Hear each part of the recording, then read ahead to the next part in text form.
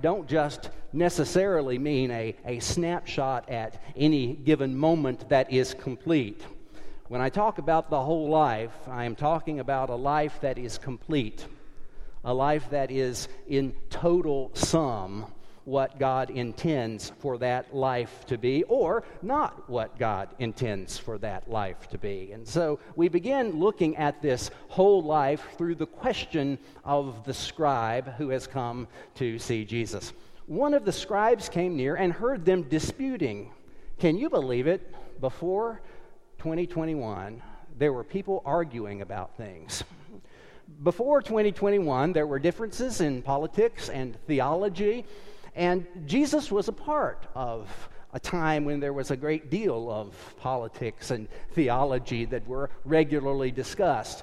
And he was a part of an argument, but the scribe came near, and he asked, which commandment is first of all? Now, you have to understand the different theologies and philosophies and regard for Rome, for example. There were all sorts of different groups of people that had gotten together. You've got the Pharisees, and the Pharisees want to make sure that God's law is not broken. And not only should God's law not be broken, but you don't want to even come close to stepping across the line. And so the Pharisees put hedges around the law. The Sadducees were the elite of the day. The Sadducees and the Pharisees often argued about things. The Sadducees said, the stuff that you as Pharisees believe is just a bunch of hogwash. It's ridiculous. We are not superstitious, the Sadducees would have said. We don't believe in all the stuff the Pharisees believe in. You've got the Herodians. The Herodians believed that it would be easier to live under the life of King Herod and his descendants, and so therefore they wanted to do all that they could to keep Herod appeased, to keep Herod happy. They felt that the Jewish people, at least particularly they, would be better off if they had some kind of a link with King Herod. And then we have the scribes. Now, when we think about a scribe, we often think about writing, and at various points in history, the word scribe and scribal have been used to talk about those who copy texts, those who write texts. Well, in fact, there's a different understanding of scribe in this particular period in history. A scribe is someone who knows the Scriptures well.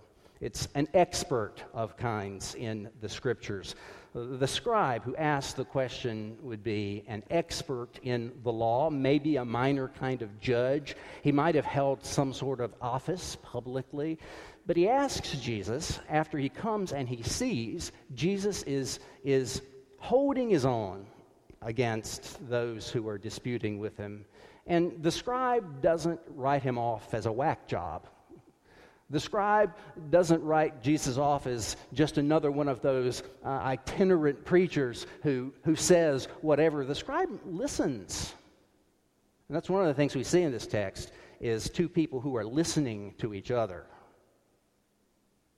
The scribe likes the way Jesus is talking, and so he says, well, what commandment is the greatest commandment of them all? That's the scribe's question. And our question is not necessarily all that different as we try to figure out who it is that we intend to be in the world. Our question is, what does it mean to live well? What does it mean to live life to the fullest? Some of us have years left. Some of us have decades left. What we don't know is that there may be some of us who have a far shorter time than we might imagine left in this world. But in whatever time we have left, the question is, what does it mean to live well, to live life to the fullest, to spend our years in the most godly and helpful way possible? Now, society says talk, talk, talk, talk. You got to discover who it is you want to be, who you want to align with, and you got to talk about it all the time. Declare to the world all the time who you are and what you stand for. It's interesting to me as a pastor. I am concerned about our spiritual life as a congregation, and I am concerned about your spiritual life as well. But people will come to me, and I always know when the first thing they say to me is, I'm a conservative, or I'm a liberal. I don't care. What I care about is, do you have a life-altering relationship with Jesus Christ? And I don't care what political party you are aligned with.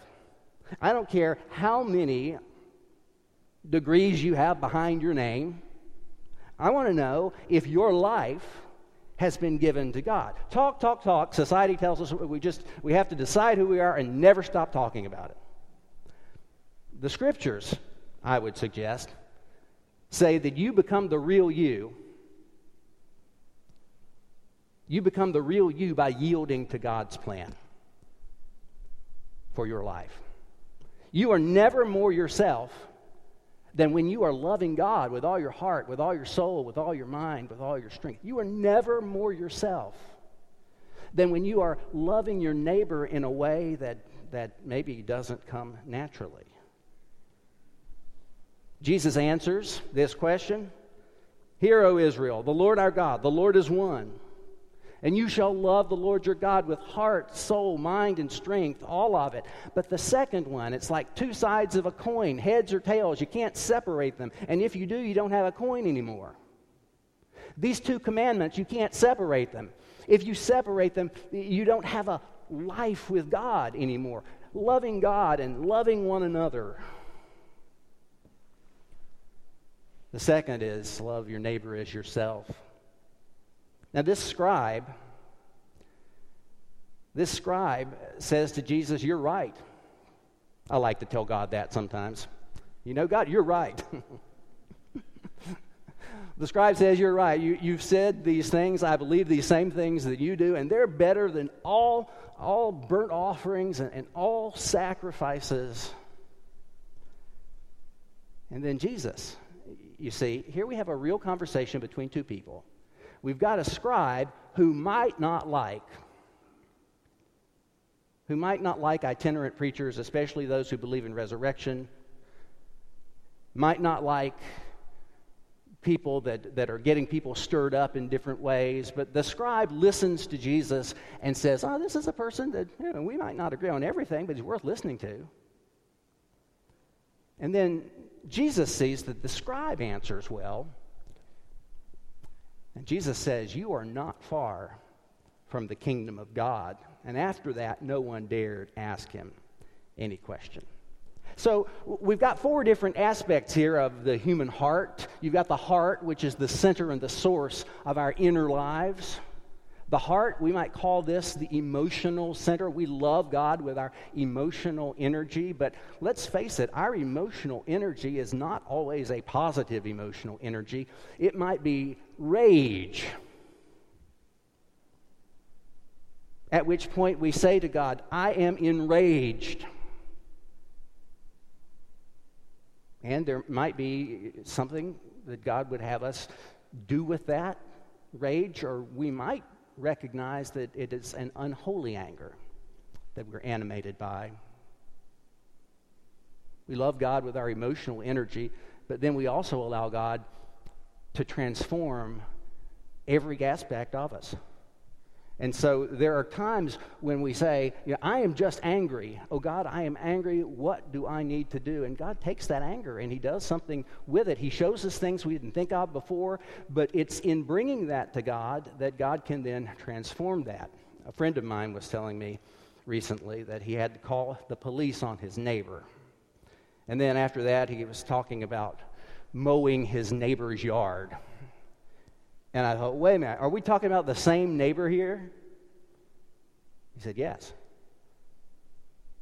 Just because I have a problem with my neighbor doesn't mean that I can't love my neighbor. Now, he's better than I am in that respect. If I call the police on my neighbor, I probably will not be weed eating their yard anytime soon. But the heart is the center of our inner lives, and we give this emotional state to God. We love God with this emotional state, and we let God transform that. The soul.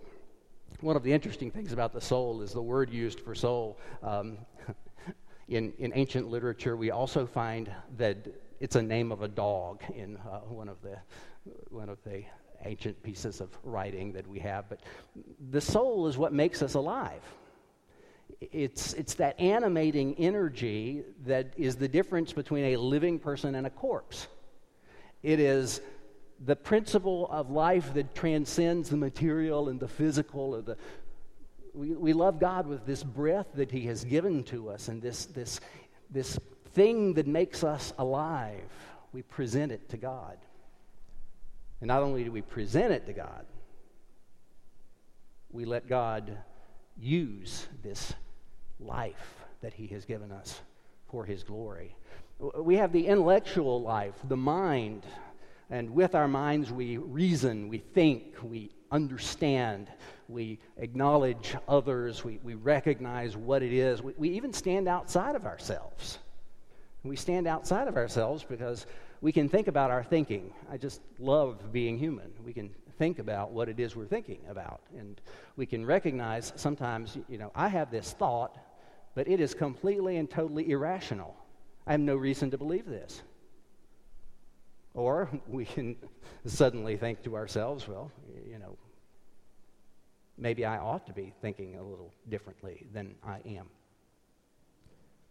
What we put in our minds is very important. I'm not a person who is a legalist in many ways. I'm not going to tell you, you shouldn't read these books as a Christian, or you shouldn't watch this series as a Christian. I don't know whether you should or not. You can answer that question by what it does to your mind. What it puts in your mind that goes around and around. The things that we put in are the things that we ruminate on. The things that we ruminate on then become things that we act upon or that drive our emotions. And so the things that are positive and beneficial to our minds, why, those are the things that we should foster. And if you find things going in your mind that are causing you to draw more and more distant in your relationship with God, those are things that you should set aside. And frankly, some of those things are different for you and for me. There are things that you can see that don't bother you in the least. There are things that I can hear that put words in my mind that I don't want to have flowing around when I am going to bed at night. We present our intellectual pursuits to the Lord. And then there is our strength, our physicality, the power we have to do stuff. The ability to physically move and act, and we recognize our actions glorify God, and we present those actions to God, and God uses the strength that we have. And sometimes we are really, really strong, and sometimes we're less strong. I've cut my caloric intake in half since I have knee problems because I can't burn off any calories at this point. The calories that I'm burning off are few and far between, as the snails and the tortoises race by me wherever it is that I'm going. But this physical life, this physical being that we have, we are to love the Lord our God with all our heart, with all our soul, with all our mind, with all our strength, and glorify Him. We have here in town the Ephraim McDowell Medical Center. I didn't know much about Ephraim McDowell before moving to Danville. I don't know a whole lot about him now.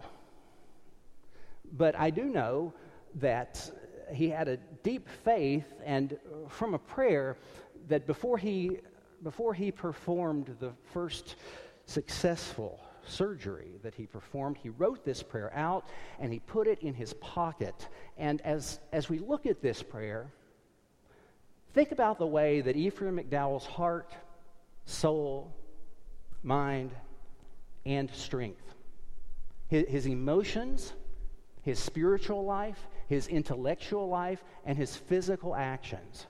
Think about how all of these come together in just an amazingly beautiful way for him to be the servant that he was. He wrote this, put it in his pocket during surgery. Almighty God, be with me. I humbly beseech thee in this attendance in thy holy hour. Give me becoming awe of thy presence, and grant me thy direction and aid. I beseech thee that in confessing I may be humble and truly penitent in prayer, serious and devout in praises, grateful and sincere, and in hearing thy word attentive and willing and desirous to be instructed. Direct me, O God, in performing this operation, for I am but an instrument in thy hands, and am but thy servant.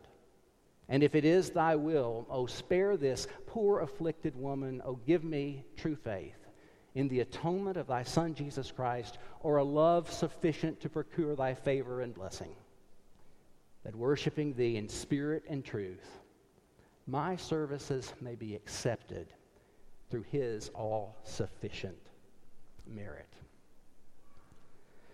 The love of God and the love of others, these two loves, they can't be separated. The second is this, Jesus says, you shall love your neighbor as yourself. There is no greater commandment than these. And then John goes to meddling just like Jesus does. When John says, those who say, I love God, and hate their brothers and sisters are liars. For those who do not love a brother or sister whom they have seen cannot love God whom they have not seen. And so the question of the day is simply this. Do you want to live well? Whatever time you have left, whether that is days or weeks or decades, do you want to live well? There's a question from our Methodist history. That's the question I often ask. It doesn't ask whether you're a Democrat or a Republican. It doesn't ask whether you've got a college degree or got a GED. It doesn't ask how you're feeling, even physically for the most part. It doesn't ask how many friends you have. The question is this: how is your soul? Now, John Wesley would have asked, how is it with thy soul? But when I ask that question, I'm not asking the question to be answered, oh, it's pretty good. I did my devotions this morning. I'm not really asking, well, can it be better? I'm asking this whole kind of life that Jesus puts out before us. How's your heart, your emotions? Are you angrier than you should be? Are you just waiting around to see how long it'll be until somebody notices that you're moping? What's your emotional life like? Maybe it's good, maybe it's not. But how's your heart? How is your spiritual life? Do you know that Christ is walking beside you? Do you know that the promises of God are yours? We lost a wonderful church member yesterday in Roxy Bennett. Roxy and I were talking just a few days ago, and she was referencing this scripture, not knowing that I was preaching on it this morning. Roxy said, I know that's what we're to do, to love God with all our heart, soul, mind, and strength. But she said, that's what we do. But what comes from God is so amazing. When he says, I will be with you always, even to the end. How's Roxy's spiritual life? Oh, Roxy's spiritual life was just fine. And I hope that at most times that when you and I need it the most, we'll be able to cling to the promises of Jesus. How's your mind? How is your intellectual life? Are you putting in stuff that makes you a lover of God? Or are you eating the equivalent of spiritual Doritos? You know, a lot of calories makes you feel pretty good, tastes pretty good, but in the end doesn't do a whole lot for you. How's your strength, your physical well-being? A friend and I have done this almost weekly for about 12 years now. We've asked each other these questions. How's your heart, soul, mind, and strength? And my physical well-being, he's one of these CrossFit guys. I don't know why. If I wanted to pick up a tractor tire, I'd be putting him on a tractor. It wouldn't be something out there for fun. But how can we be better versions of ourselves physically? And what do we need to do to complete this picture? So the question, how's your soul, has an answer. And the answer is, by God's grace, not by our own strength or decisiveness, not by our right thinking, not by our ability to grasp what God is doing, but by God's grace. It is possible that you and I can live well, that we might have hearts, souls, minds, and strengths attuned to Him, so that being attuned to Him, when we turn to the world will see His life and His light and His grace in us. How is your soul? In the name of the Father, and of the Son, and of the Holy Spirit. Amen.